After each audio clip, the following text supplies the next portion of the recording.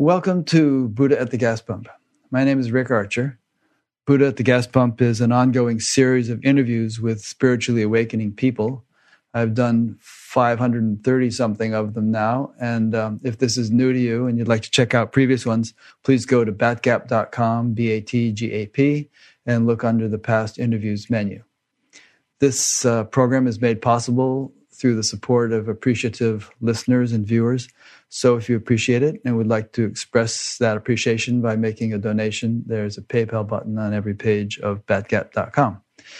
My guests today are some dear friends, Zaya and Maurizio Bonazzo. I've been seeing them for, how many SAND conferences have you done so far? 12 in the US, right? 12 years in the US since 2009. Okay. Now it's going to be the 13th. It's going to be the 13th. All right. So then I've been seeing you for 11 years because I missed the first one. As they just implied, they are the mother and father of the Science and Non-Duality Conference, the SAND conference, which I've been attending for the last 11 years. First, a little bit about them. Zaya is a filmmaker from Bulgaria with degrees in engineering, environmental science, and film.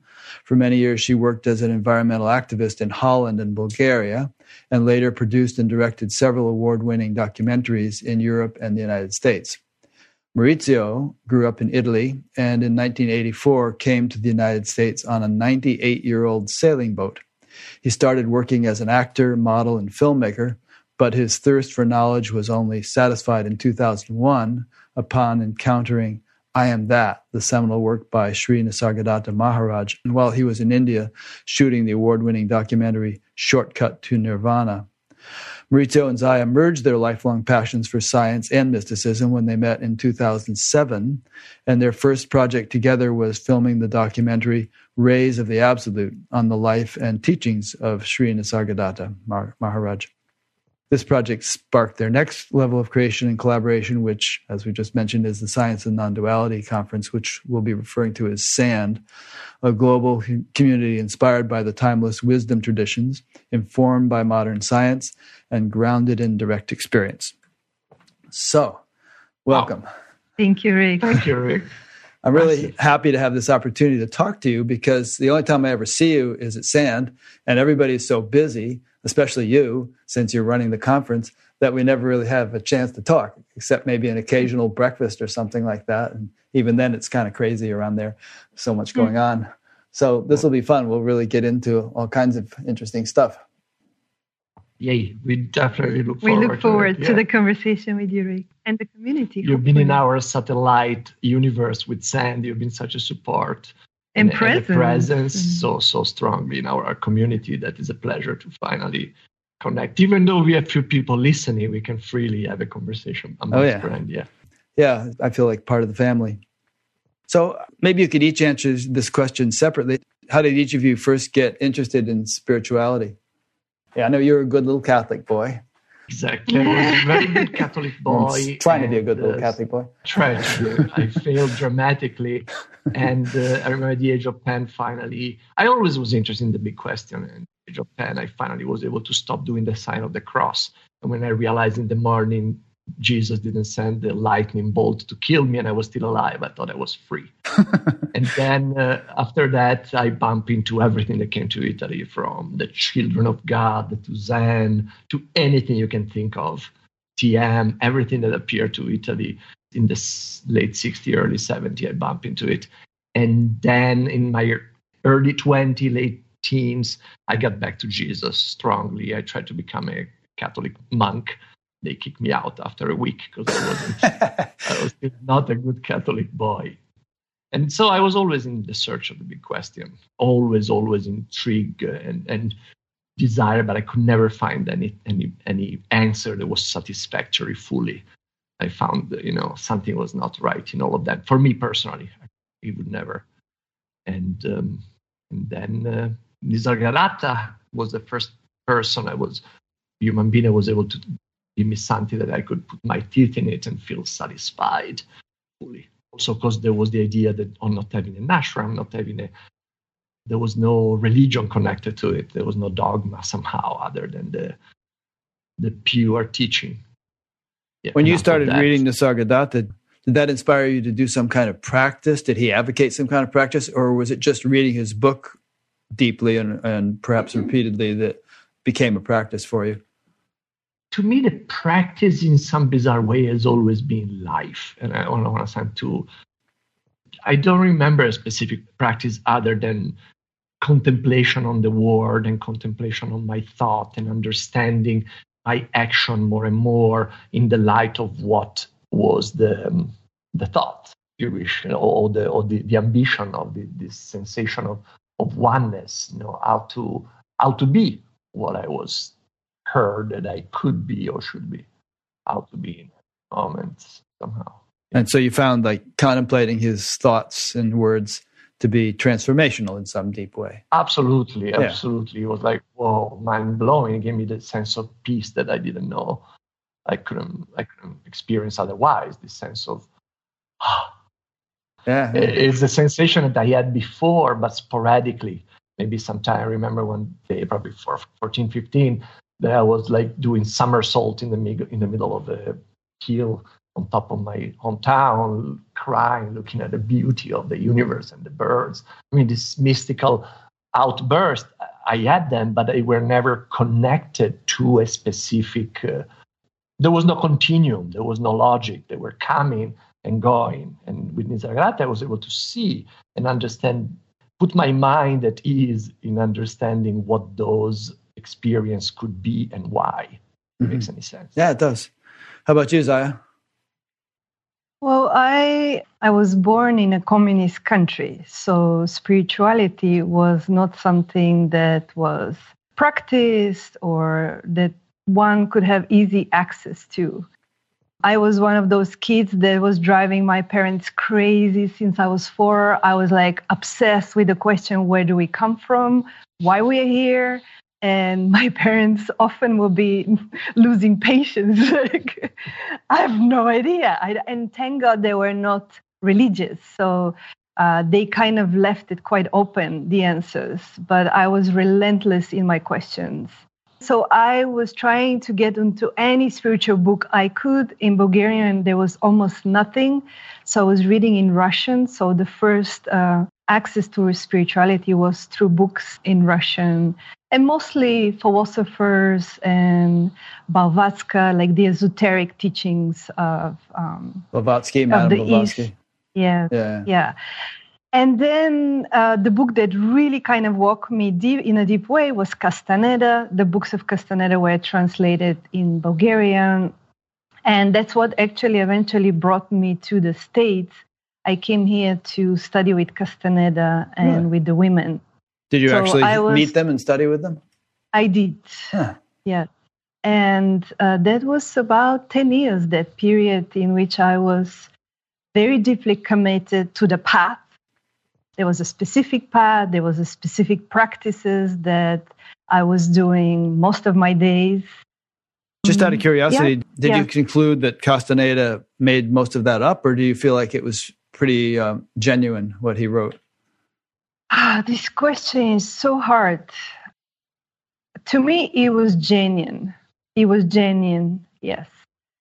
But what I saw through, like at the end of the path there, I saw all the shadow, all the unresolved, unmet human messiness that was there as well, deeply covered in the spiritual structure that he created together with the women and the whole organization. There was so much of that. That's a familiar story. So very familiar story that it took years to actually fully unravel what happened. But the thing is that I was still quite young and I came across I Am Death. And the moment I got to the book and I started reading, it was like peeling the layers of spiritual dogma, understanding that I have accumulated over these 10 years just slowly became obsolete, and it made no sense. And I need to mention a human being that really helped me in that process was Stephen Volinsky. Yep. At that phase, when I met Maurizio, I also met Stephen, and we did the journey with Stephen to India. And for me, it was like a crash course on Advaita Vedanta, being with Stephen. Like, I had so many questions. Like, we spent hours every day. He was just deconstructing, dismantling anything I have constructed in terms of spiritual understanding. Has he ever spoken at SAND? He spoke at the first year. He opened the first year. First year, yeah. He is not the guy for He crowd, was a big part of us starting SAND. Yeah, absolutely. The first year. Absolutely. Yeah, I've invited him to be on Batgap, but it was sort of like, I don't do that kind of thing. You know, we prefer to just communicate through words and not have a video presence, it seems. Yeah. It's interesting, though, isn't it, how, I don't know, you've probably run into this a lot, I have, that people who end up like us, you know, just sort of fascinated with all this kind of stuff, often had a fascination from an early age. It's kind of like we were wired that way from the start. Yeah. I always knew there must be more to life. There must be more than what we've been taught in school, than what society is revealing us, what is teaching. Yeah. And I did have also my own out-of-body experiences and things like this that did inform through my body really what the masters have been describing. For me, it didn't really hit me till I was about 17, and I, found LSD and Timothy Leary and Richard Alpert's book and stuff like that. And then, oh yeah, wow, enlightenment, that's what it's all about. That's what I'm supposed to do. But before that, it was pretty muddled. I didn't really I don't think I was as clear a seeker as you guys were in the earlier years. To me, I connected in the last few years. I'm starting to connect it to trauma in a way, because the death of my mom when I was 7 was such a traumatic event that I had to find an answer somewhere else than what is, because what is was too painful and inexplicable. It made no sense. Dude, up there, come on. What's the story here? There has to be something. You probably are not in charge because you cannot do this kind of thing. And then, therefore, starting to go slowly off the hook. But then there must be an answer, so continue searching. So I'm starting to see a connection there between my major trauma of life and my desire to go deeper and find more answers. I don't know if it's a pattern for everybody. I don't want to say that, but I'll be curious to explore that. I was just listening to some podcast, and I forget who it was. It might have been one of Tim Freak's episodes. Some guy was talking about the diseases of despair or deaths of despair, where people try to blot it all out. They take alcohol or opioids, or they overeat, grotesquely and so on, because life is painful and they just want to dull it out. But I think one thing I realized kind of early on was that the more you try to dull it out and suppress it, the more you're going to have to deal with later. So you better get going on the project of purifying and clarifying and moving upward rather than trying to suppress it. Yeah, and for many of us actually on the spiritual path, we have used spirituality to do this, to suppress. That too, yeah. And to use spiritual concepts and teachings and philosophies to disconnect from our own being and the body. And so actually this is what we have been seeing more and more. But we will get to that in our journey with SAND, that this is where collectively actually we struggled. I was going to ask you about that, but maybe before we get into that, we'll touch a couple more points. Tell us the story of how you met. That's kind of a sweet story. Well, it depends who you ask. It's sweet story in both cases. But I didn't mean that. It's sweet story in both cases. It depends on how you ask is how we met, because I have my version that is very flowery. We hear both versions. Your version. Right? It's so beautiful. We agree, well, most of it. Incidentally, for those listening, this is a little sample of what SAND is like. It's kind of a Abbott and Costello team where Zaya plays the straight man and Maurizio is Costello. So, who's on first? It's our life, really. That's the life. That's the life we have. That's why we are perfect for each other in so many, many, many, many ways. EST, right? The forum. The sure, forum. Werner Erhard. So we met at the forum. Okay. We were both in the process of a separation from our previous partners. And I saw her. I totally liked her. I remember she was sitting in front of me, and then when she was exiting the room, I sneaked my card and I used one of my favorite ones. Bullshit. I basically told her, I have a sweater exactly like that, which was the case, but a totally hippie, beautiful, pointy, yummy hoodie. I said, I really had one like that. And she looked at me and said, That's and nice. But she took the card. I said, okay, whatever. And then a few days later, she apparently looked at the card, and my company was called 1980 Films, and I was making a movie with Steven Wolinski on Nisargadatta Maharaj. So they're all online clips and stuff on YouTube. And so we made this movie, and she said, oh my God, you do a movie about Nisargadatta. And I said, yeah, I'm going to India in a few weeks to make another movie, this Ray of the Absolute. And she said, well, I'm a camera person. I said, well, I need one. And it was our first serious date was going to India to shoot this movie, Rays of the Absolute, which you can find on YouTube for free. Okay, maybe I'll link to it from your Batgap page so people can see it if they like. It's a beautiful movie because we interviewed the translators of Nisargadatta, the unsung heroes of the story, basically. Okay, so then Zaya, what's your perspective on this story? It's pretty close. I really liked Maurizio right away, and I felt like a little bit like, oh, he's such a cool guy. Like, why would he love me? Why would he like me?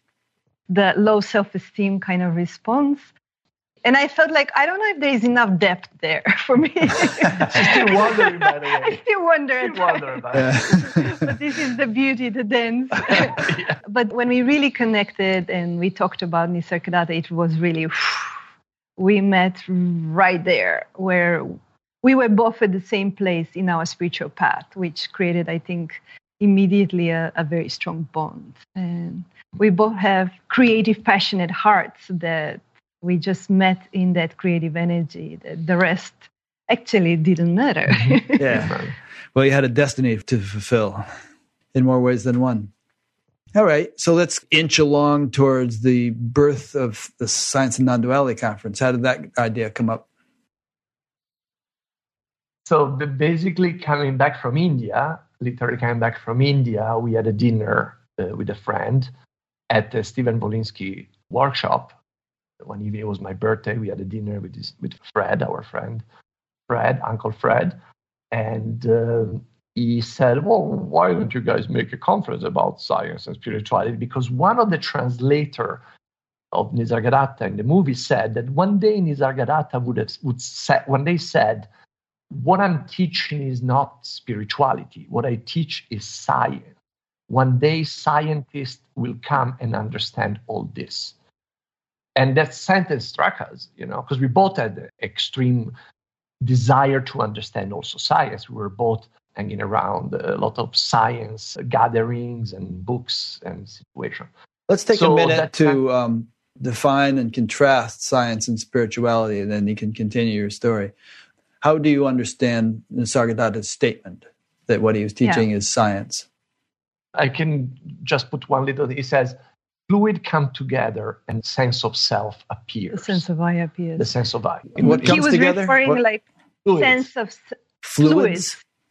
Like milk and orange juice and fluids. He didn't have a sophisticated language. He was a bead maker. So he was using very simple terminology, peasants' language. Yeah. So he says, and the sense of I appears. Basically what neuroscience is about. In the brain, the fluids in the brain. In the brain, I see. Around. So we are a mechanical, somehow, in an interesting way, we are a mechanical. He was describing, let's say, black holes and things like this without even having the concepts. But he would point to scientific concepts in his teaching that were just emerging spontaneously. And funnily enough, we heard that he was sending his disciple, if you wish, the people who came to him to study, he will send half of them sending on a spiritual path, and half of them that you become a quantum physicist, you become a neuroscientist. He was sending people to or a bhakta. So he would, if someone comes, usually Westerners, they're very rigorous, they're very much in their heads, he would give them the jnani, the knowledge path. So he would explain, he would talk to them for hours. And then many of his Indian disciples, actually, they were bhaktas. They didn't care about understanding it intellectually. So he would just give them a mantra and say, you practice the mantra and whatever it needs to be revealed, it will be revealed to you. And we met many of these people that to this day, they just do their mantra. And they don't need to understand. There's no need for inquiry or understanding or questioning. You just do the mantra. And the same, we met a woman that she went on and became a quantum physicist and a professor. So her path was through academia to understand who she was and what's the nature of reality. So he was really meeting people where they were at. So from this, what I was saying, you can understand the birth of science and duality, right? There are so many doors.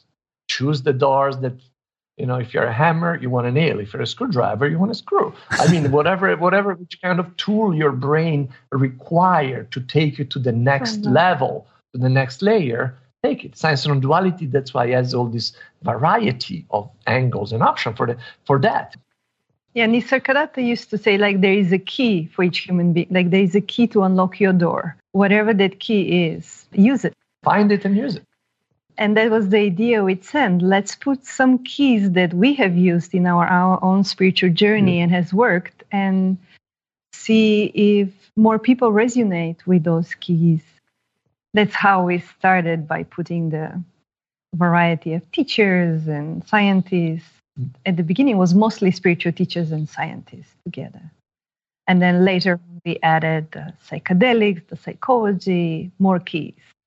As life got more complex, collectively, we needed more keys to meet life. Yeah, such a rich point, really.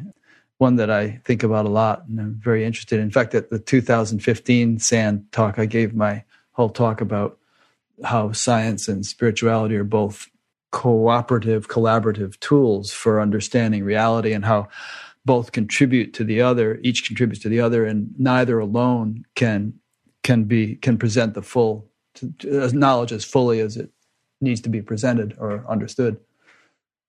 Because knowledge is limited by itself, by its nature. Yeah. Another point is that the human nervous system is a great scientific instrument if we know how to use it properly. And it's actually much more sophisticated in many ways than the most sophisticated, more than the Hubble Space Telescope or the Large Hadron Collider. It has capabilities that those instruments don't have if we know how to unlock those capabilities. And still, there's nothing compared to the amount of absolute knowledge is way, way above. I mean, the absolute truth is way, way above any possible. We cannot get there. Through understanding. Yeah. But that actually brings up a point I meant to ask you, which is that Ramana and Nisargadatta and all kinds of great sages like that did say that we can get there by being that, through that sort of recognizing itself through the instrumentality of our mind-body system. So in a sense, you can get to absolute truth, but not as something you can stand apart from and say, oh, there it is, absolute truth, only by sort of waking up to the fact that you are that ultimately. Okay, so the heart can only know the absolute truth of the heart. You will never know the absolute truth of the lungs. We can never understand the absolute truth of a galaxy, of a bee. We can only be there as we are here. Therefore, we can understand our place in the absolute, but not pretend that we understand the absolute. We understand our point of view of the absolute, and we accept it, and we are that. And by that, we are the absolute. You want to add to that, Zaya?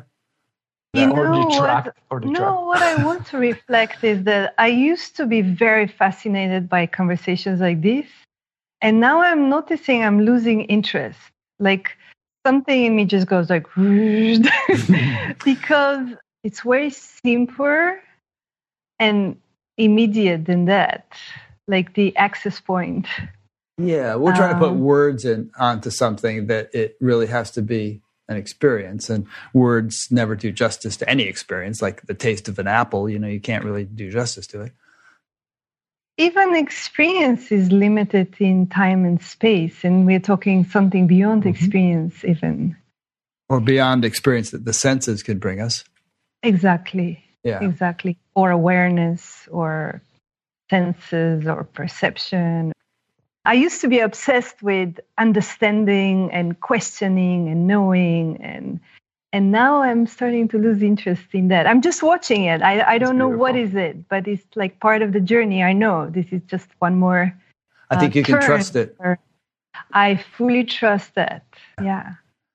Just to wrap up this point, what I would say is that I've heard many scientists at SAND and elsewhere say this, that if you sort of take anything in creation, you can analyze it down scientifically or whatever to the point where you arrive at its ground state or its ultimate reality. And you find that the ultimate reality of all the diversity is one unity or one non-dual field. I think one can verify that experientially. We have the equipment through which to verify that. Of course. Yeah. And to me, what spirituality is or practice or anything is really how that gets revealed, lived in moment to moment. It's like where in each moment that kind of unity, how it's expressed through this organism. Absolutely. That's what I'm fascinated with. And that seems to be the evolution of SAND itself, as well as probably our own evolution, the three of us, is that I wouldn't say a shift, but a sort of an evolution or maturation of the emphasis on that abstract, unmanifest field to how it plays out in relative life, how it's embodied or expressed or lived in day-to-day living. Because there have been all kinds of people who've claimed to have experienced that, but then when you look at their personal lives, it doesn't seem to be playing out as one might hope. And even that, like even deconstructing even this statement that we all have that, right? We all have aspects of us that have not been fully blessed by the realization of oneness, or and probably always will have. And always will have, exactly, exactly. And how are we with that, and how we relate to that, and how are we intimate with that? That's to me a endless, fascinating practice. Like again, moment to moment. How do I relate to those parts in myself, and then how I am when I see that in another human being? And you want to add anything here, Maurizio?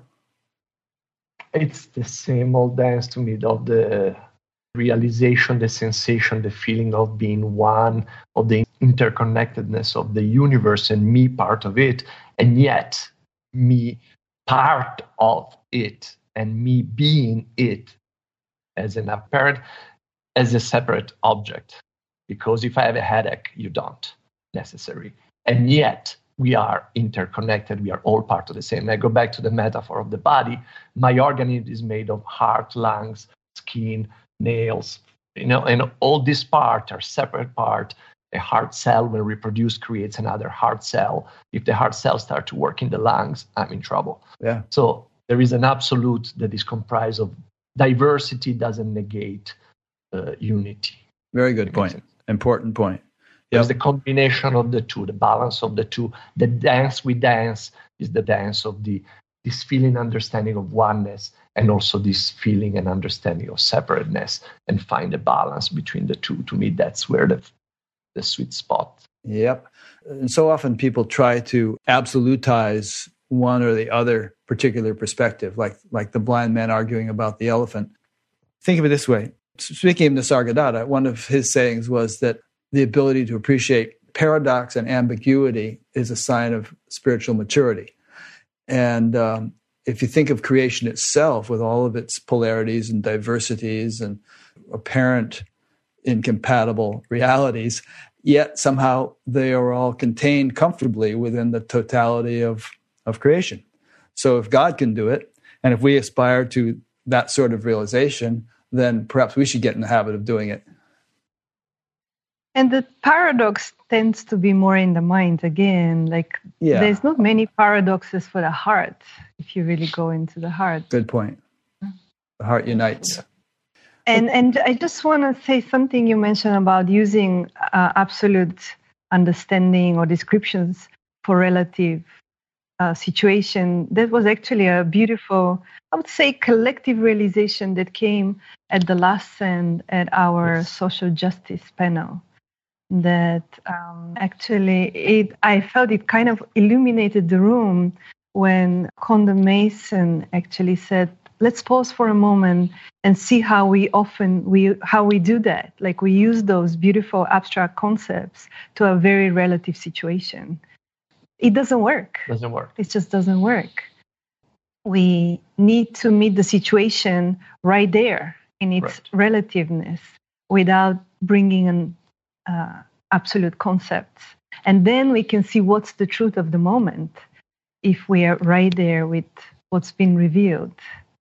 I must be in tune with you guys because that was the theme of my talk at this year's Sand. Really? Yeah. The absolute and the relative. And just how the human tendency to gravitate to a certain polar perspective and to sort of cling on to that to the exclusion of its opposite, and how I was sort of saying it might be advisable, rather than grip onto one or the other, to expand our capacity to incorporate both, to incorporate all the diversities and polarities and ambiguities and all that stuff within one awareness, to be comfortable with that. With knowing and unknowing. Exactly. Those are two polarities right there.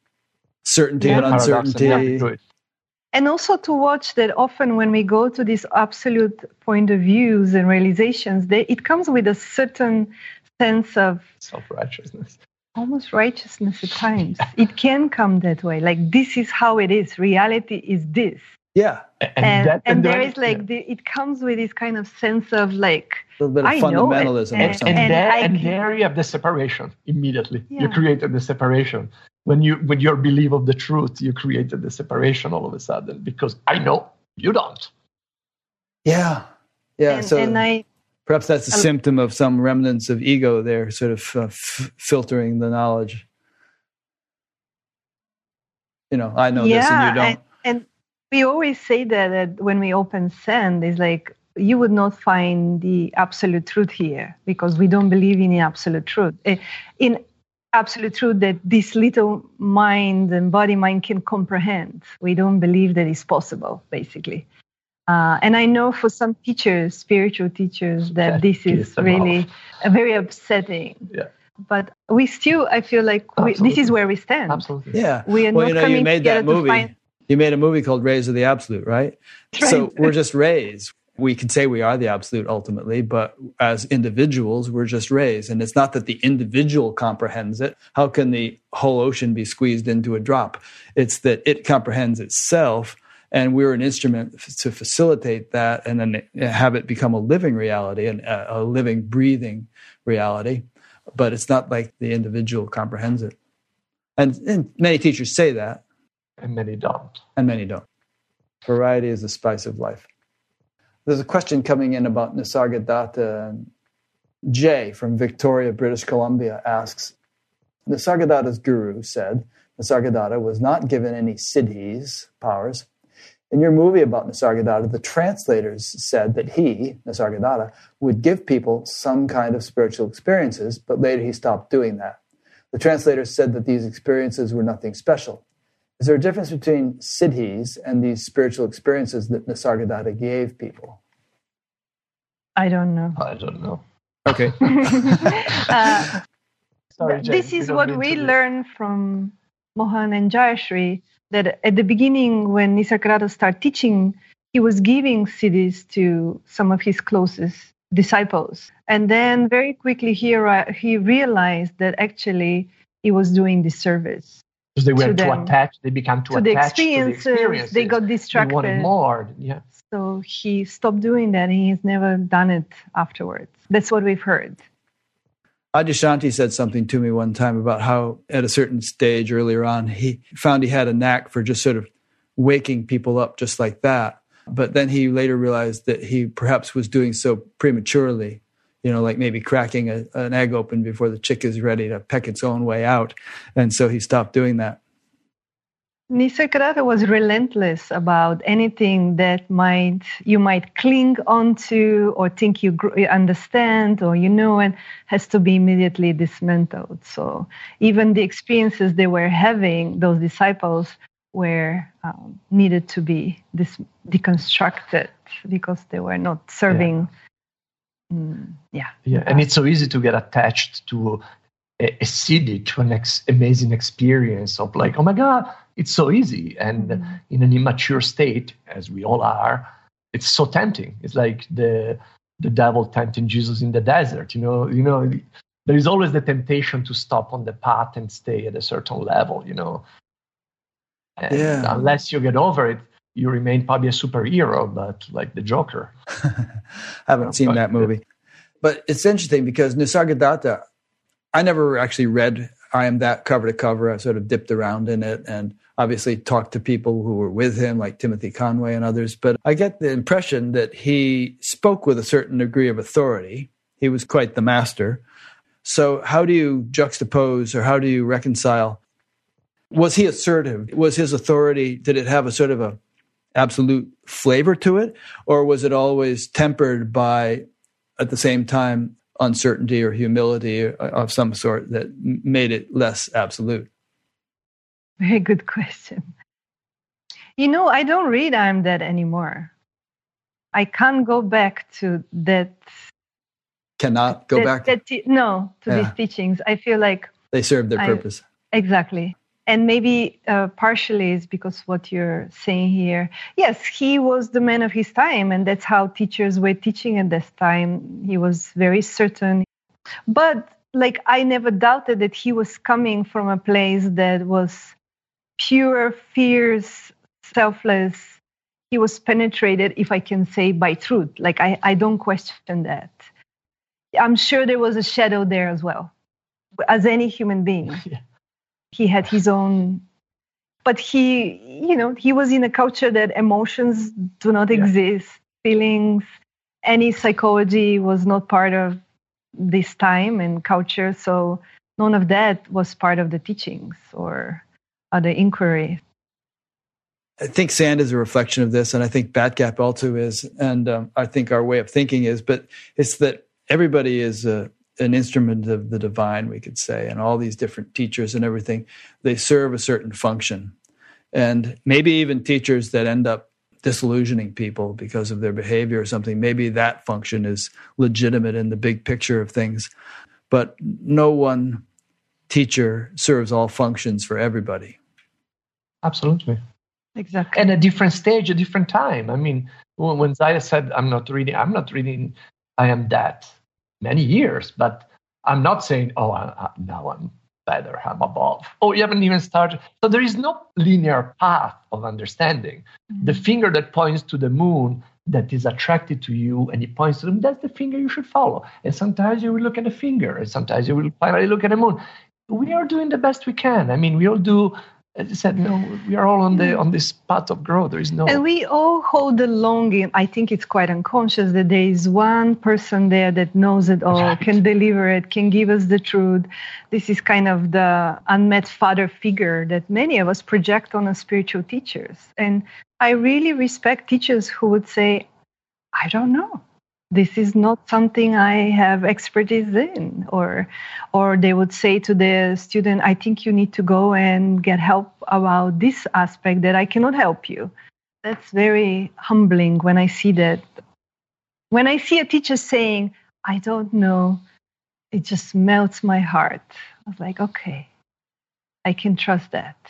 And yet, sometimes people has the need also to, as Rick was saying, to bump into teacher. Right. I mean, in the abusive situation, as an extreme case, could be a trigger to speed up the process for people to get over it. Could. Everything is perfect as it is at the end of the day. Yeah, good point. And I always have this feeling that the universe has this evolutionary agenda, and that all is well and wisely put. And I mean, I was born to parents who had fought in World War II, and my father had alcohol. He was an alcoholic, and my mother ended up trying to commit suicide and ending up in mental hospitals. So it was not a real smooth ride when I was a kid. But I chose that life. I feel, from my perspective, I feel like that it was karmically appropriate for me to be born under those circumstances and to go through all that. And hey, I once said to my mother, actually, when she had gotten a lot better and was, she was doing pretty well, meditating and stuff. And I said, Mom, don't ever worry about the way you raised me, because I'm real happy with the way things are turning out. So you must have done the right thing. That's beautiful. That's beautiful. That's beautiful. Yeah. Freedom.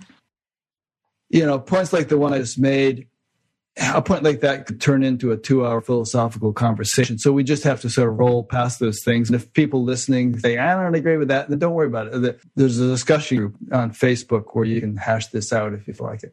And also, we don't agree as well. It's just a matter of time.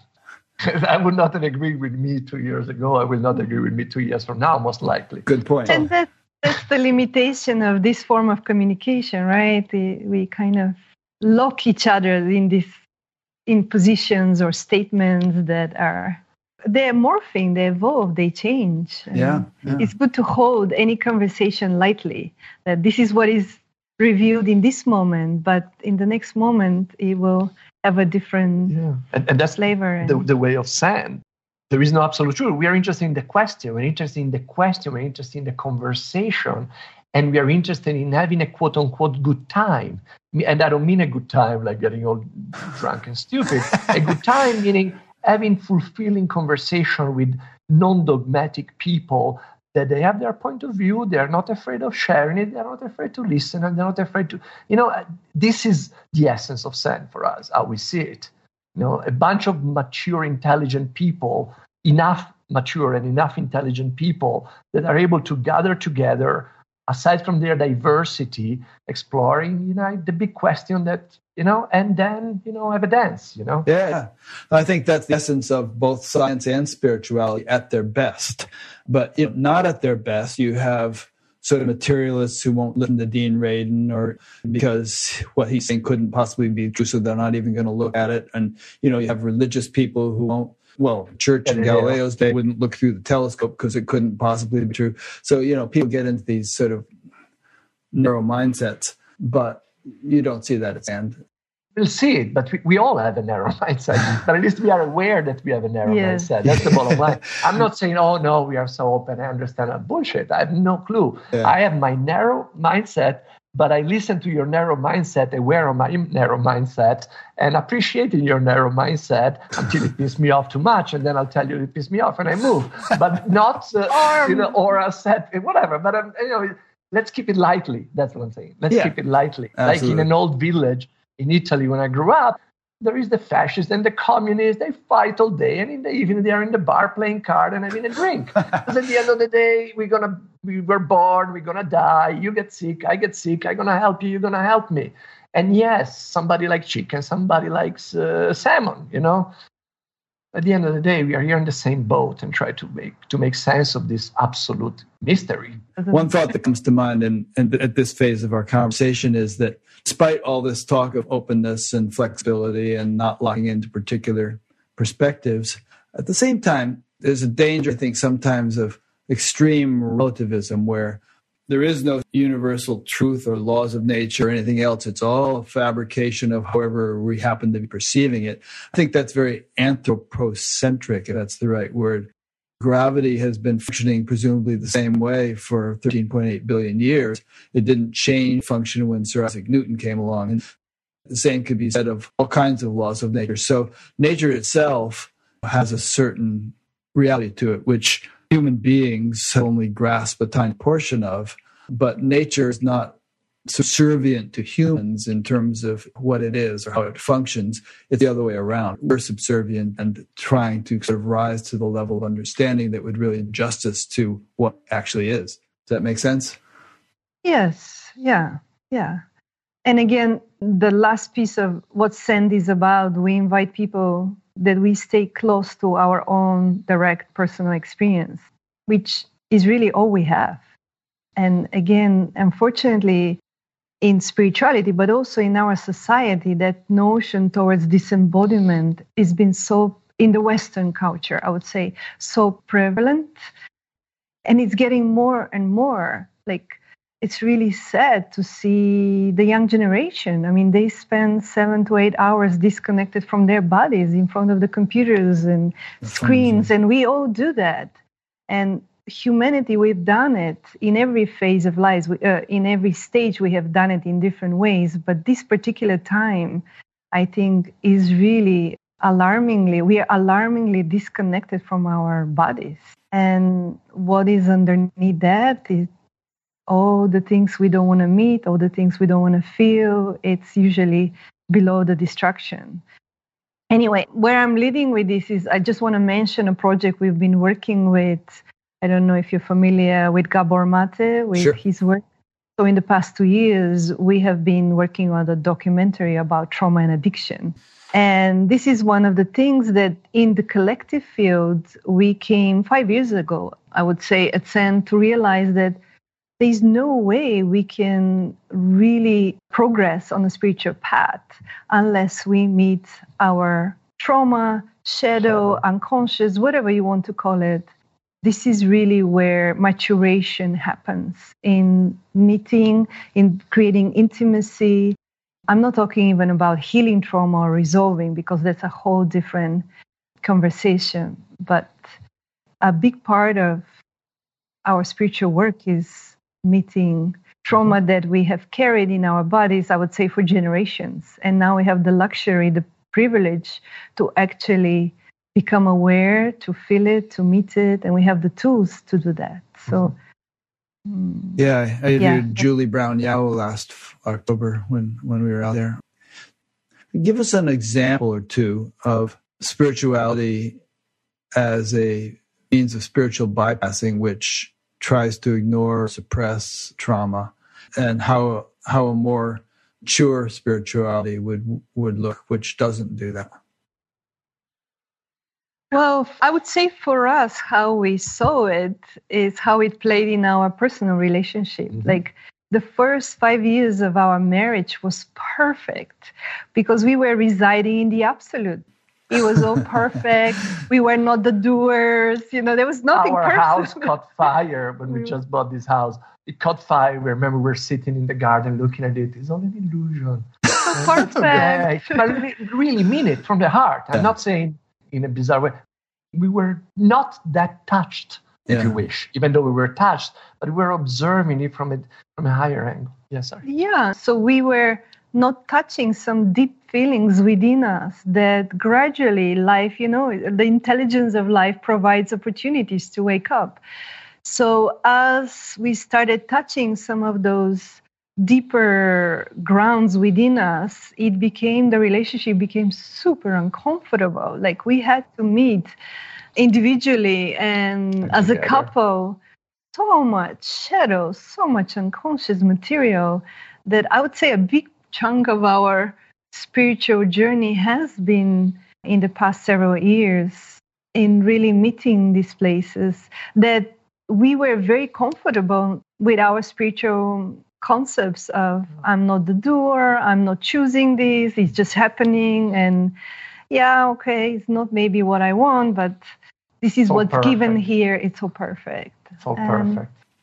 There's a truth in that, and there's perhaps a level of experience or stage of experience in which that is one's actual living experience. But if that makes one detached from or disinterested in or passive toward so-called real-world realities, then I think there is a spiritual bypassing taking place. I mean, for instance, in Gita, Arjuna says, I don't want to fight this battle, and it doesn't matter what happens, and so on. And Krishna eventually says, well, you have to fight the battle, and actually you're not the doer, but you have to engage in action with full force and full intention.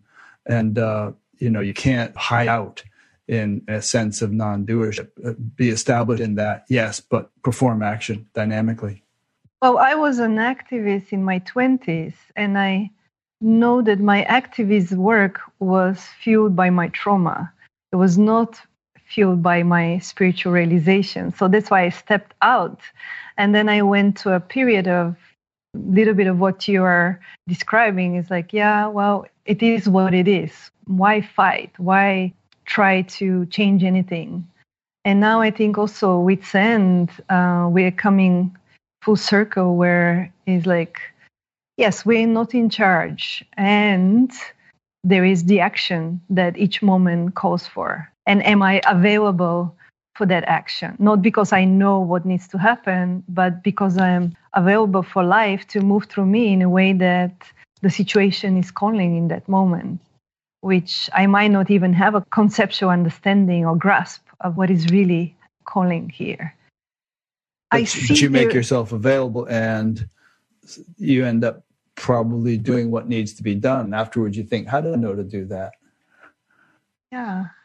And like how I am available is through really being intimately connected to what is revealed in my body, in my heart. So you mentioned that, for the past 5 years or something, you've been dealing with or processing a lot of trauma, which had been repressed or buried or ignored. And it's been a little bit harder work than it was during the first 5 years where you're just hanging out in this detached place. So how have you been doing that? Have you been engaged in therapy? Have you been, just sitting down eye to eye and hashing things out for hours? And then how do you deal with this trauma? What's your process? Yeah. All of it, I would say. We've been doing therapy. Some great fights. Some seriously great fights. Unraveling, allowing quite a bit of the suppressed emotions to come up. Some somatic experiencing. Everything. All everything of it you can actually. think of. Yeah. Again, it's unnecessary to say how, because everybody has their own path. True, but people might hear you say that, and they might think, I should probably do that. What should I do? Well, listen to your heart first, and then. For us, I would say therapy has helped. But then again, it has to be the right therapy. On the other hand, because if you dwell for months talking about, and your mom didn't like you. Finding the right balance, because once you go on this path, you can become so lost in processing and making it all psychological. So that's that danger there as well. So striking the right balance that, yes, there is some inquiry, some understanding, some unraveling, and yet come back to the simplicity of the moment, that everything we need is right here and it's available fully. There is no obstacle to the moment. So remembering to come back to the simplicity of the moment. So that's been a little bit our dance. Getting lost a little bit in processing and then coming back. No, it's simple. We don't need to understand all the trauma that happened for 7 generations before. It's kind of nice. My mind loves to go and dwell, and my body feels some of that energetically, and then coming back here. I cannot agree more. It's a dance. Again, what we said before is a dance between knowing that you are the absolute, the present moment is absolutely perfect. Everything is perfect as it is. And everything is perfect because it's absolutely imperfect. The perfection comes from, there's this beautiful story of actually an American Indian that they make the most amazingly beautiful pottery. It takes years to build the absolute pottery that is perfect. In the moment it's done, the teacher scratches it. Scratches it. And they said, "Whoa, why you?" And she said, "What? Of imperfection. Why do you brought?" I said, "Because this has to be in this world. Perfection is not for this world. Come on." Well, it's an interesting point you make about finding the balance between slogging through all the trauma that one could possibly manage to excavate, and the balance between that, which would be a real quagmire, or just completely staying out of all that and ignoring it.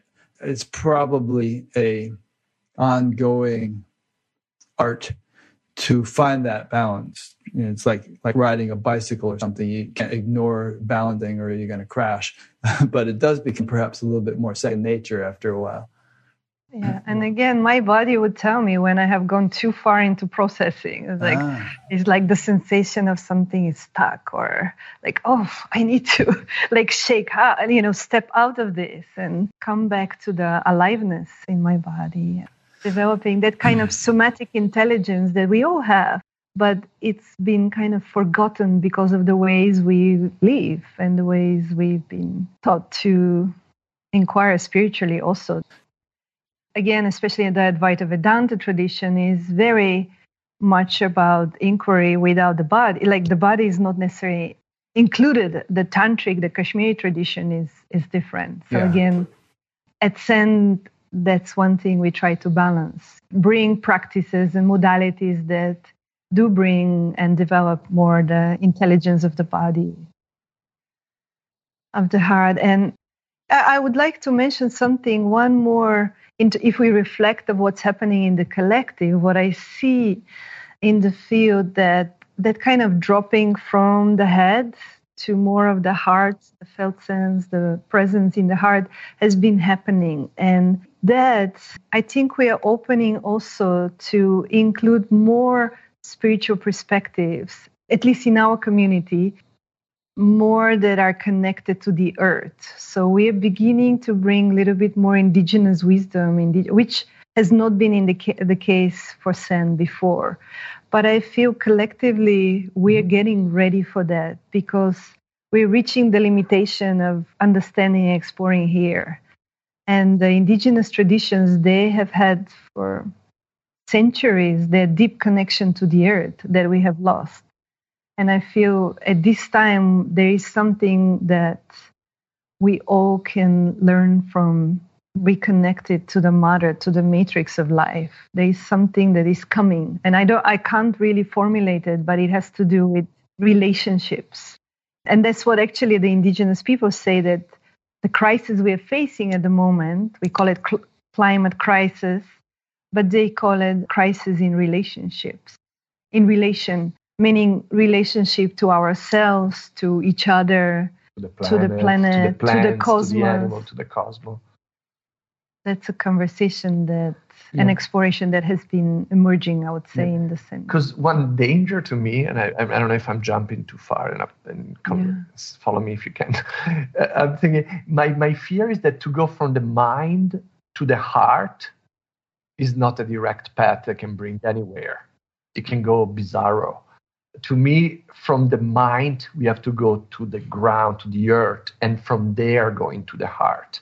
So it sounds like a torus, and the heart is the center in which the two connect.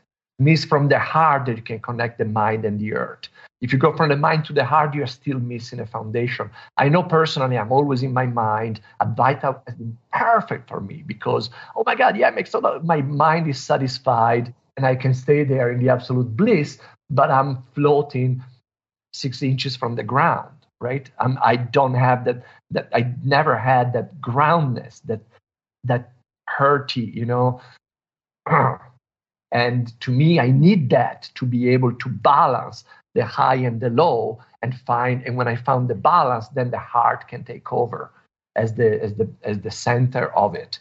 And the action can become more measured and more precise. I can feel more. Yeah, makes sense. And I think also collectively, that's the movement we have been watching. We are moving up, like life is speeding up. Everything is faster and faster. We feel less. So we're limiting our experience to realms that are right here, that are disembodied, abstract, mind-based, distracted. Like with the technologies we spend we went through that. Yeah. But that's something. So we see at Sen bringing a little bit more of the earth wisdom traditions as well, that is very much needed at this time. Like Bayo said, this beautiful sentence, the time are urgent. We need to slow down.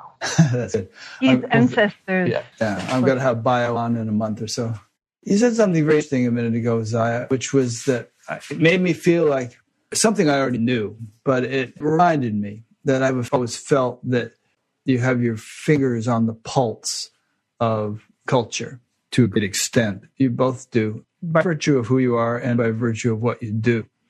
And when you first said that about moving from the mind to the heart, I wasn't sure whether you meant, you said the collective. I wasn't sure whether you meant the entire world or the contemporary spiritual community or the Sand community or what. But maybe you could talk a little bit about your subjective experience of your intuitive sense of how things are moving in the world. Were you talking about the whole world, or were you just talking about spiritual people, so quote unquote? Yeah, I can't talk about the whole world. I would say our small community, spiritual community. Ourselves first.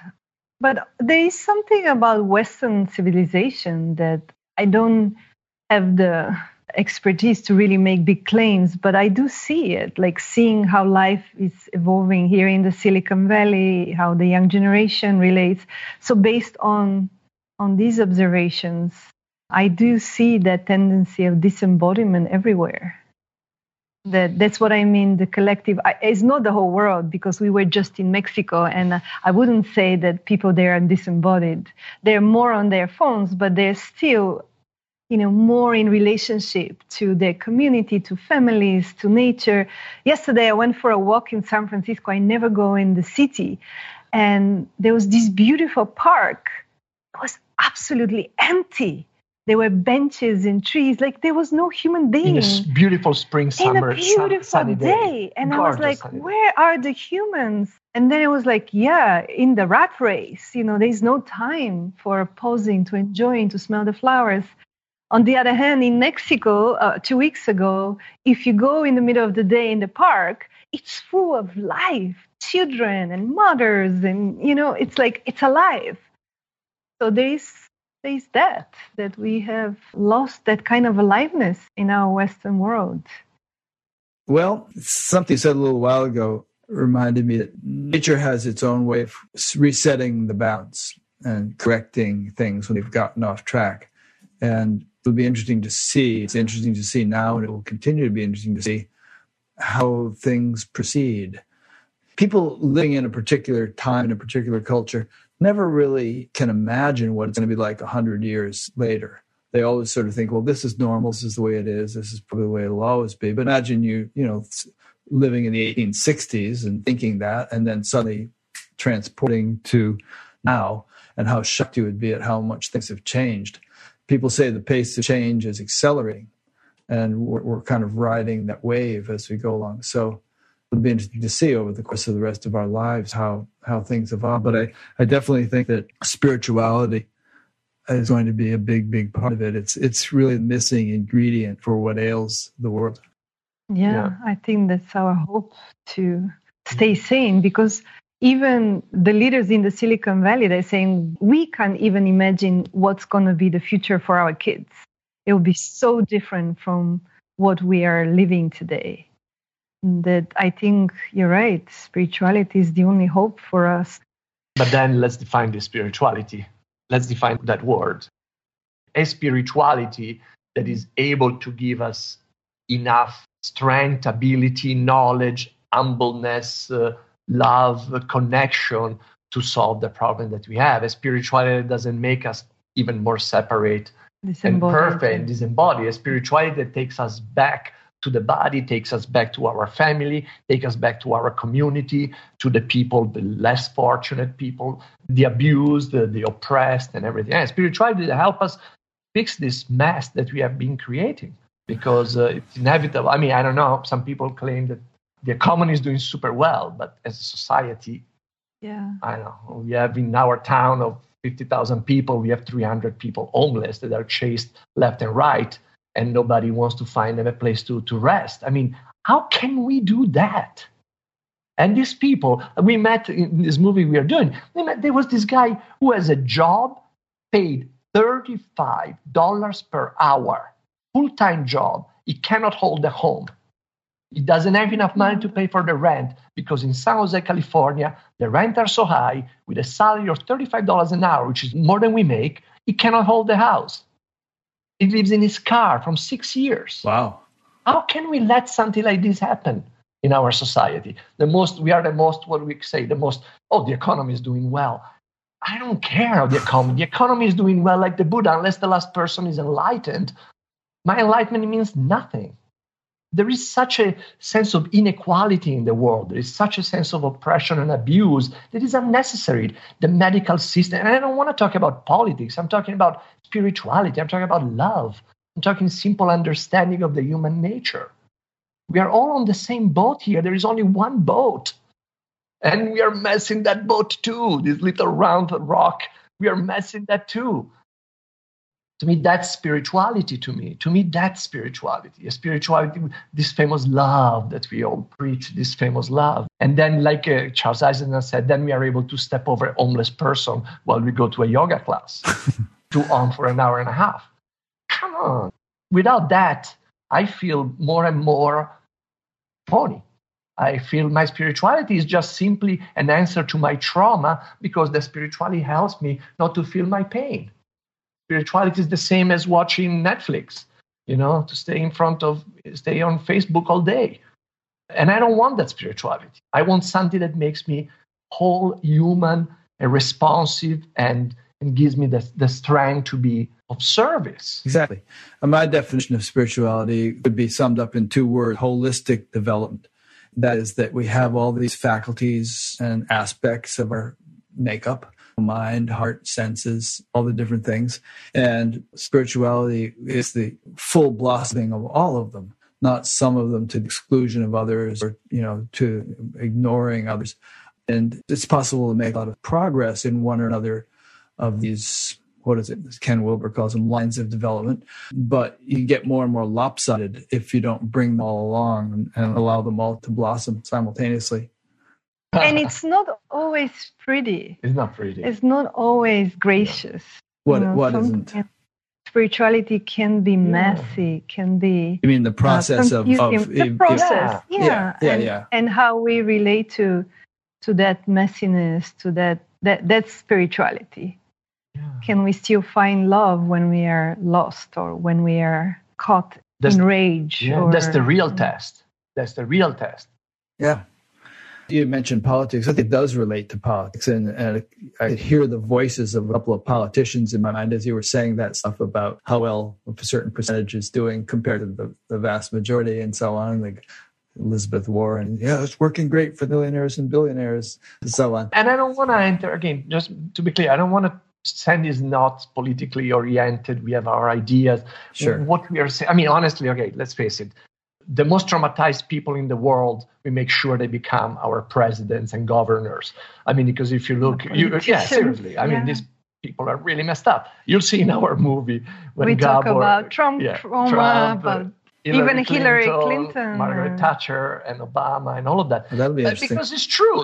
If you want that much power, you have to have had a serious trauma. You are in need to be in control. Something must have gone probably seriously. I guess so. But could we imagine a society in which we have a sort of enlightened leader, so to speak, who isn't in it for the sake of getting a hit on power, but actually is doing it as a service, as a great service, a mega service, kind of almost personal sacrifice rather than a personal aggrandizement. Beautiful. Yeah, which is what a true leader is about. Gandhi and Martin Luther King. Yeah, these are the leaders. Representing the people. I mean, I'm serving you. I'm of service. Is it public service, is it called, right? Is it called public service? That's what they call it, yeah. So perhaps we'll delve into that, I mean, and again, it's not a political statement here. It's a statement about humanity and the pain we are going through. And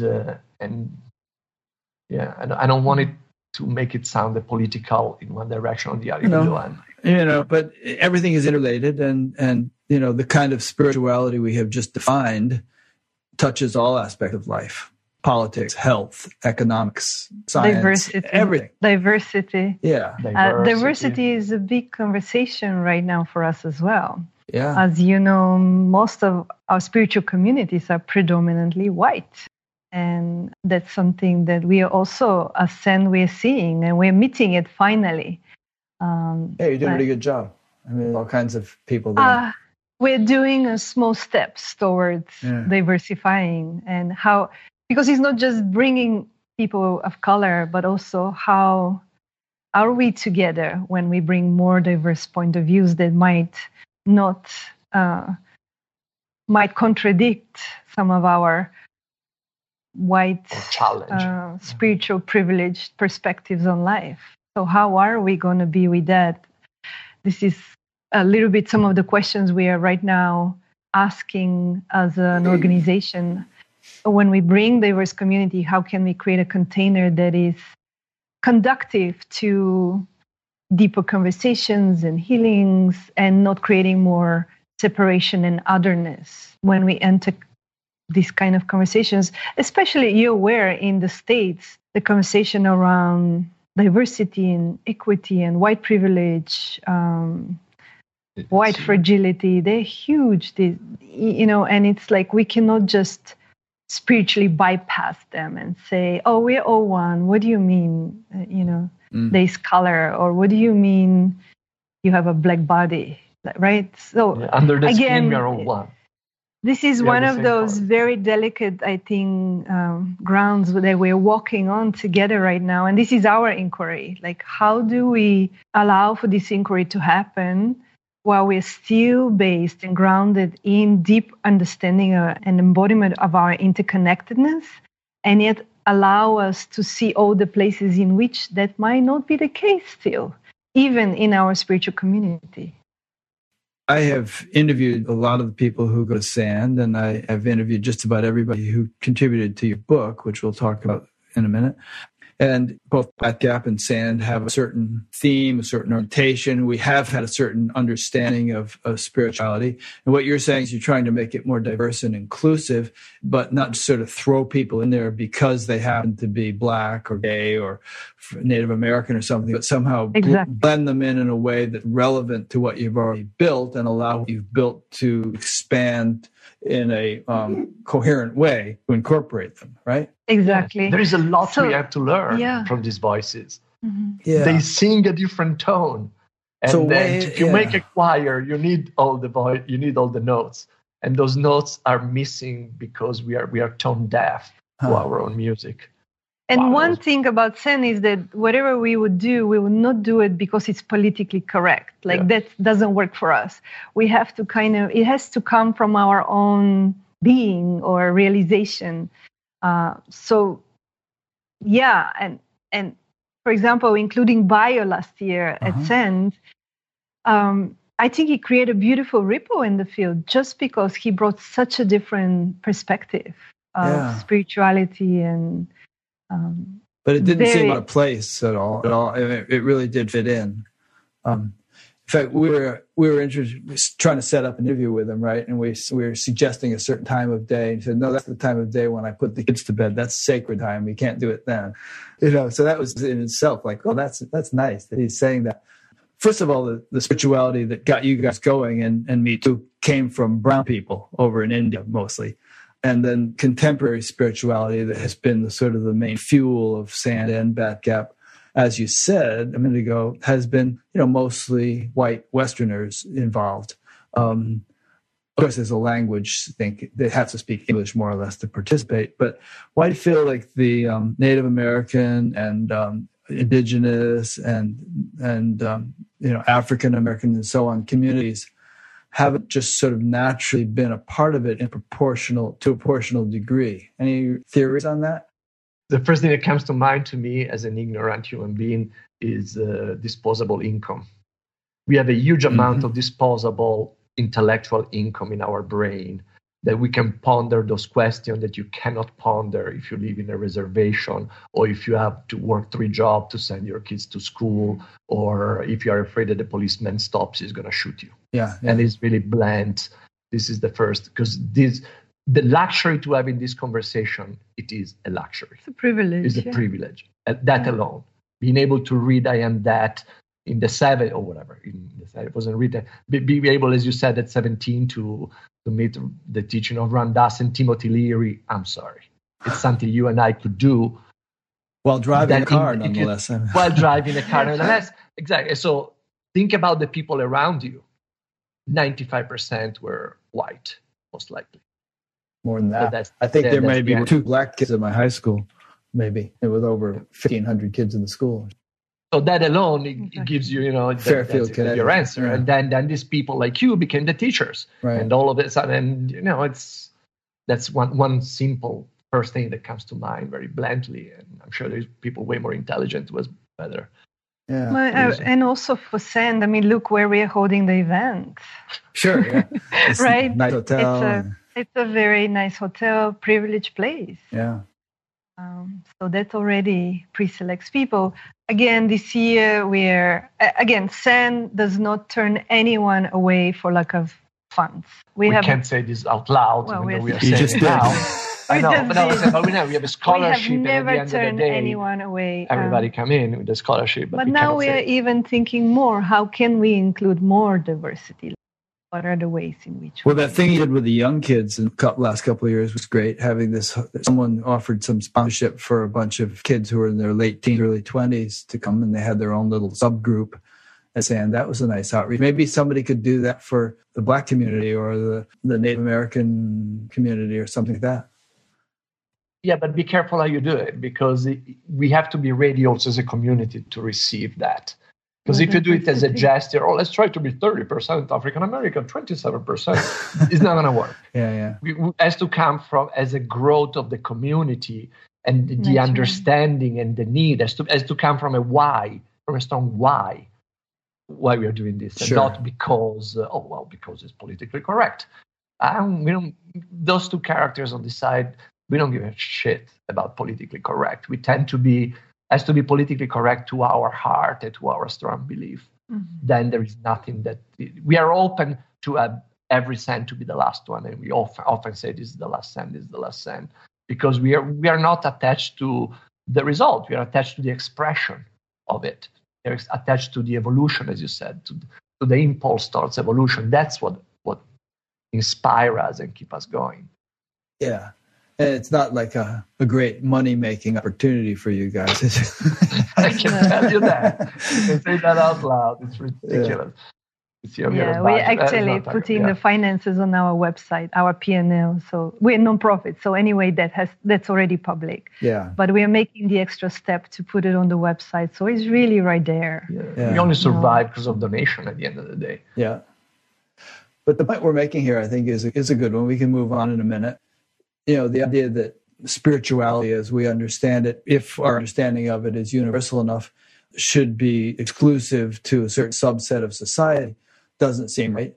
And it should somehow be made available to everyone. Society is going to have to undergo a great equalization in a way, because even with, automation and things that are happening now, a lot of jobs that people depend upon are going to cease to exist, and it just won't make sense for 1% of the population to have whatever it is, 84% of the wealth or something. There's going to have to be some kind of distribution, which ideally, if it were done intelligently and compassionately, could free up a lot of time for a lot of people to actually pursue spiritual and creative and artistic things. They wouldn't have to work so many hours and just be exhausted, but they could meditate, or they could paint, or whatever their dharma dictated. And I just said this is going to have to happen. It's not necessarily going to happen, but ideally it should happen. What we are interested in is kind of bring shining light to the ways in which, as a spiritual community, we might be unconscious or blind to the ways in which we might perpetuate otherness, and we might not be fully receptive to the diversity we are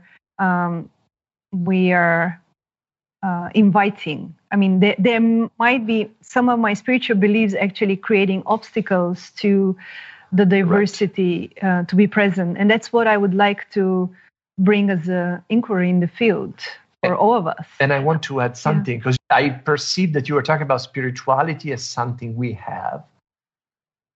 No, it's not that people have to come to our spirituality. Let's make clear, spirituality in every culture, every human being, I'm sure Bruno, our chocolate lab dog, has his own form of spirituality. I'm saying spirituality is embedded in life. Every culture, they have their own, and it's not that, as you said, no, and then they will come to us and we'll find the spirituality. They will understand. No, we have to go to them as well. There is no one spirituality. There is an expression of spirit through this embodied body in the interconnectedness of the universe, if you wish. So it's not that people come to us so they can understand, and we are open to them so they can understand what we do. No, we are open to hear what they do and go to them. If it makes any sense. There was something you said about 5 minutes ago that gave me this thought and impulse, which I don't know. No, sounds good. Yeah, I'm glad you brought it up. It's easy to sort of think of one's own understanding of things as you see it through your own lens, right? And you think, oh, those people are so different; they must not have it as. It's insidious.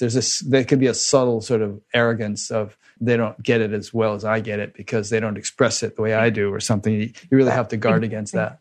Yeah, and until they speak my language, they will not get it. So come and come to me and speak my language, then I know you're spiritual. It reminds me of J.P. Sears. You got to bring J.P. Sears back. We're bringing him. Back. Oh, good. Yeah, there is a sense of linearity that we keep reaffirming. And again, some of the indigenous spiritual paths, they don't have that linearity. And that's, I think, also, as we are facing more and more the climate crisis, we see that our approach to that is based on cause and effect, reducing CO2 emission, is coming to we're seeing the limitations, that's not a solution. That's not the level at which we can resolve what we are facing. And we need a kind of multidimensional approach to life that we have lost touch with. Well, I often say that all the problems in the world, including climate change, are just a symptom of the collective consciousness of all the people who make up the world. And if you try to change the problems without changing the collective consciousness, then you got it backwards. There has to be a shift in consciousness for these things to really resolve. And what we even point to is, again, coming to diversity and is the otherness that we have created, that we see the otherness everywhere. And that's what creates the crisis of relationships. Because the white supremacy, the white culture, it's very United States based. We should talk about the other and the oppressed, the abused, any person in a less fortunate situation with less. We should talk about any being. We should go for the beingness and the otherness. Just this morning, I was fantasizing. Some guy posted some silly thing about how I should be run for president or something. I just said, "Oh dear God." But I was thinking, okay, if I were president, what would I do? I would ask my advisors, okay, where is all the suffering in the world? We have this $1 trillion military budget. How about if we take all that money and channel it into saving the kids in Syria who are freezing to death, or the people in this country who are starving, and so on? I mean, the United States would be so beloved if we actually, not some kind of manifest destiny thing where we think we're superior and we're going to impose anything on them, but relieve the suffering that is everywhere. That would be such a sort of the world is my family kind of way of functioning. I mean, it's one way. It's one way. It's more looking to resolve the problem. Symptom, which is there is place for that. Absolutely, much better to start there than not than give it to the military. I don't know if you would solve. It will be another. Let me hand you a little blanket. Yeah, well, that brings in the point of multidimensionality. You can't just deal with something on one level. Exactly. It's like watering the leaves of a tree instead of watering the root. Another example is the movie we are doing. We went to a homeless shelter in San Jose where they have 120 rooms for people who have lived for most of their life in the streets, for 20, 30 years on the street. Finally, they have a room, a shelter where they can live. They have a home for the first time in their life. And what happens when they have that? They actually fall apart because for the first time, they can actually feel. So this is where the work begins. Yeah. Until then, they are on survival tension. Where do I get the food? Am I safe? How do I stay protected for 30 years of your life? Now you're a 45 years old woman who was homeless from the age of 15, and you got a wall and a door that you can lock. Now you're scared. Now you meet yourself. Now your trauma, your pain, your fear, they come now because, oh, I'm safe here. And now that I'm safe, what do I do? So that's where we're getting closer to the root, right? So when we start feel all the places in which we are stranger to ourselves, or we have outcasted aspects of our being that are too painful to be with. That's why solitary confinement is such torture, or such blessing. Yeah. It depends which practice. Depends. I mean, the monks do that. The monks go in solitary confinement voluntarily, so they're ready to go. Yeah. Even Vipassana is delightful because you get to bypass so much, right? Do you want to talk about your book at all? Feel like doing that? We can just say that the book was an evolution of Send.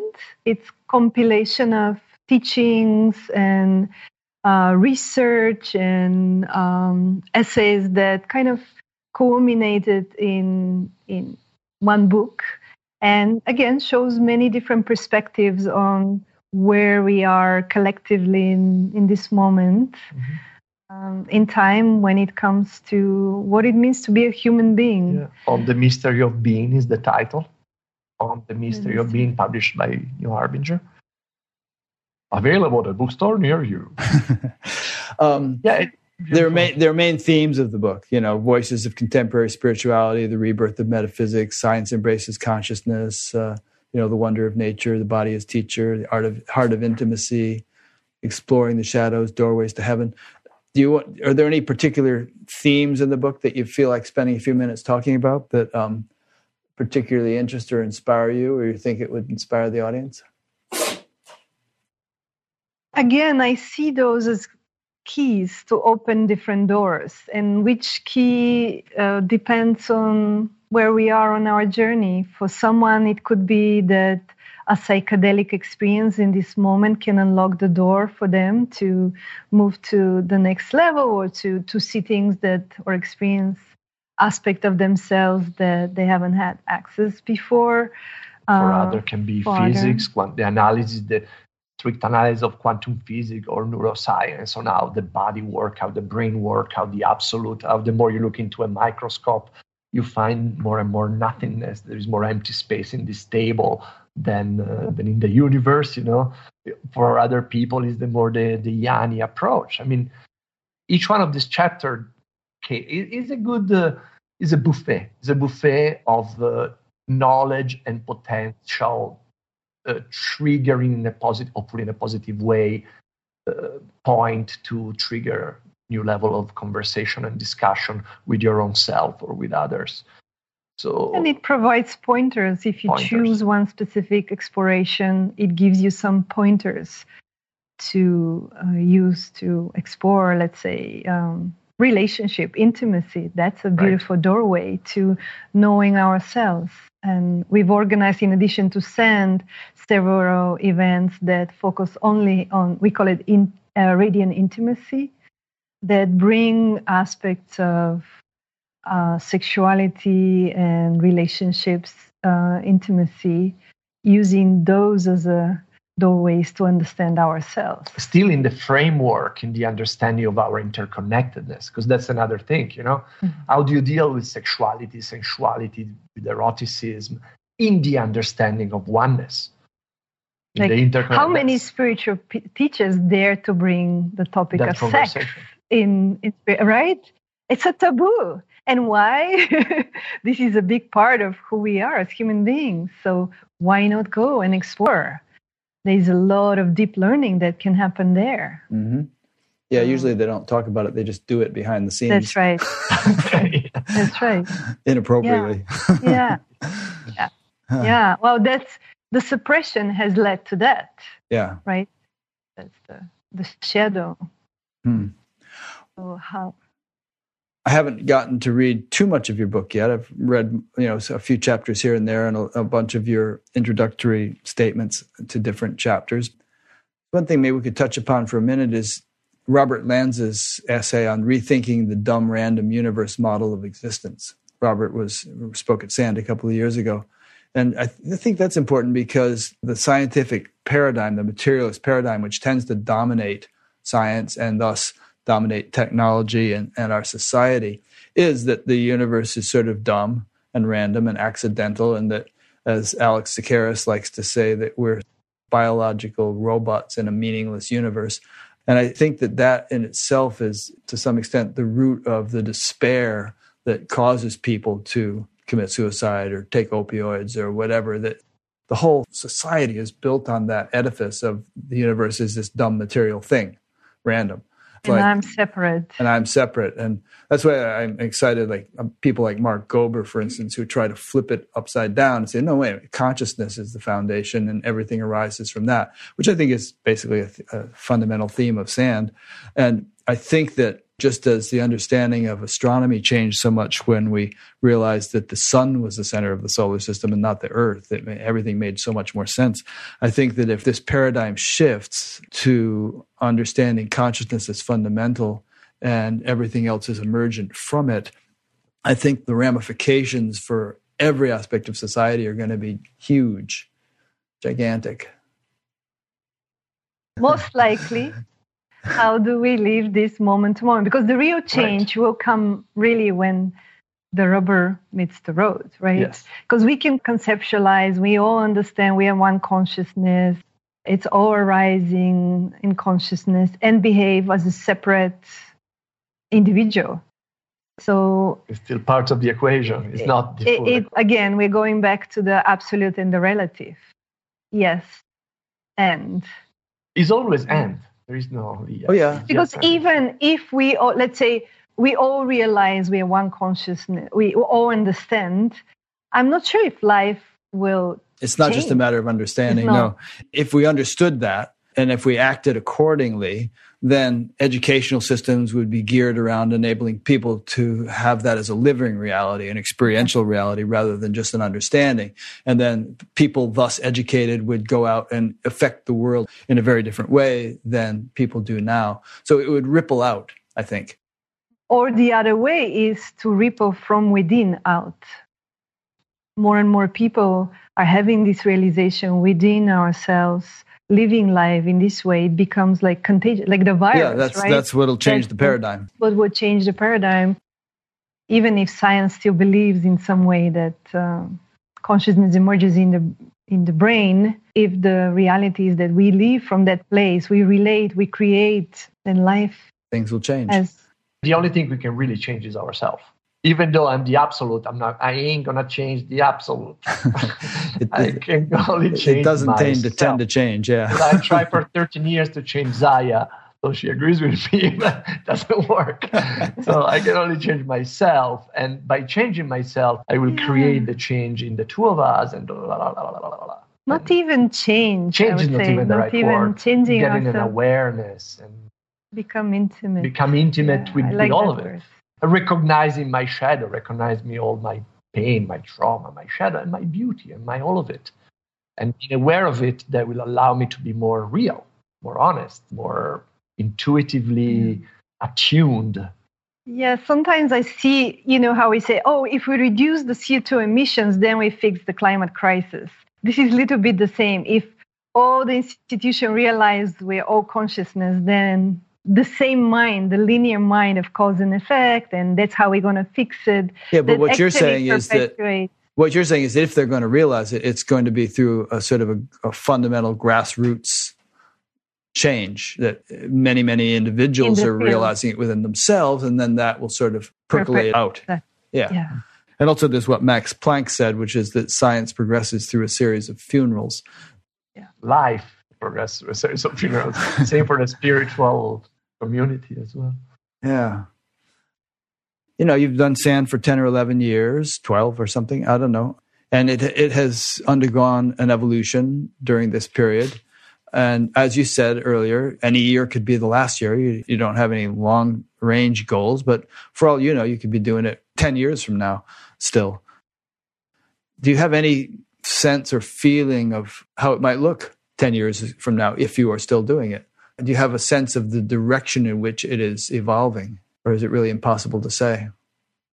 No, I don't know. It's funny, some people come to us and they try to say, well, we should have I can help you. And you're okay, give us a 3 to 5 year business plan. And we look at them.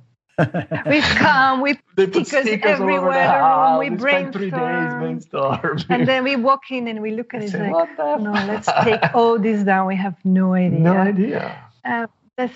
That's the only way. Well, let's shorten the sight a little bit. I mean, what would you like to see happen next year that hasn't happened yet? More inclusivity. More diversity. And what we're trying to break away a little bit from that speaker audience dynamic and become more of a exchange, create more spaces of exchange, of participation, of inquiry. So that's really what we want to see this year. Less 20 minutes talks one after another that we don't have time to reflect or digest. A little bit less of the TED-like moods and more, let's take a moment here to be with what's been delivered, just to contemplate, to let it in, or to have a conversation around that. We're exploring different formats. And if I can talk really from the top of our head as the conversation happened, maybe SAND needs to be smaller. 1,000 people, it's insane. Because in 1,000 people, we cannot get that intimacy. Maybe there will be 3 SANDs over the year in 3 different parts of the planet or of the country or whatever, or in the same place. I don't know. With no more than 250 people, like we do in Italy. Maybe less is actually better. Maybe less is better. Like our event in Italy, it's 250 people that stay together for 6 days. And it really builds intimacy, and we go deeper in the conversations and the experiences. It's a possibility. At the end of the day, we are a community. We just, for some reason, we got a responsibility in this community to channel something through us, and that is happening, which is called SAND. But we really are a game of response with you and with everybody else in the community. When we were talking about having the pulse, we don't have any pulse. It's simply that the pulse pulsates through us, and somehow it comes. We are not getting in the way as much as we can. We try not to get in the way of what needs to happen. And it feels like SAND is changing, definitely. Mm-hmm. SAND is changing. Where is it going? I have no idea. Well, I felt like it's changed quite a bit over the years, and I've enjoyed the direction in which it's going. And there are certain things which were there even when I first went that I still enjoy. But there was more participation by teachers who were saying the world is an illusion than there is now, which is good. My dream is to see teachers being even more human than, less projecting that kind of a perfect human being, perfect realized being image, and being more real and more humble and more intimate with their own shadow, because we all have it. And actually that's freeing for the students, for those who listen, when a human being is there and saying, no, I haven't figured it all out. I still have places that I'm growing and learning, and maybe I have things that I don't even see. Then I think we are creating a field of trust and deeper listening, not just projecting. That's my dream, to see more and more of that.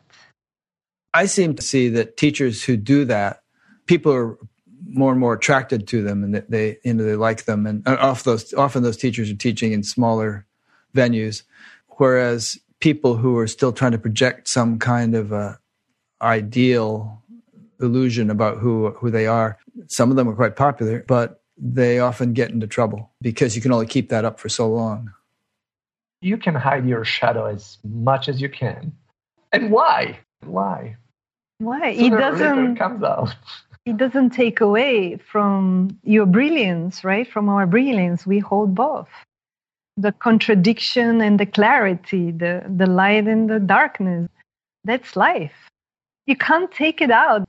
The perfection and imperfection, all of it. Shadow is an interesting thing, or sort of self-delusion one can get into is an interesting thing. I was reading a conversation the other day between Andrew Cohen and another teacher, and it was before Andrew Cohen went through his big downfall, or whatever you want to call it. And the other teacher was saying, well, how about your shadow? And Cohen didn't even know what he was talking about. And these days, Andrew looks back at that and he's trying to make amends, and he's going to Mother Teresa's place and working with the poor and doing all kinds of stuff. And he said, I can't believe I was so blind to the way I was behaving. So isn't it strange the way one can be so blinded by one's... Aren't we all? We still are all in that place. But isn't it beautiful that just that act of listening what he's like opens my heart. I feel, He's the most contrite I know of teachers who have screwed up in some way and then are trying to make amends. He physically traveled to meet face-to-face with as many people as possible who would be willing to meet with him, whom he had wronged. And he went to Peru and did ayahuasca, and he's done therapy, and he's driven an Uber in order to support himself, and all kinds of things like that. It's laudable. And there are many people who will never forgive him and don't want him to ever show his face again anywhere. But I admire the effort, at least. Yeah, of course. We got an Uber and have Andrew. It would be so nice to meet him again. No, seriously, yeah. I've really enjoyed spending a little time with you. And this has been obviously just a sampling of what we might have discussed. Another conversation might have covered very different points. But hopefully has given people a glimpse of who you are if they haven't met you before. And the SAND conference itself is sort of a reflection of who you are, I think. There's intellectual clarity, and there's humor, and there's a little bit of self-deprecation and diversity of perspectives that you're able to comfortably adapt to, regardless of how diverse they are. So I think it's a beautiful project, and I think it has inspired a lot of people. And I do hope you do keep doing it for a long time to come, as long as you feel like it. Thank you. Thank you, Rick. And you've been an integral part of that community and this process. And we learn by getting feedback. And you have been one of the avid voices of the community that is like, oh, look at this. And I really, really love and appreciate that. Because sometimes we all can get lost in our own world and not see things. Robert Burns, there's some poem, or would some God the gift he give us to see ourselves as others see us? Yeah, we're mirrors of each other.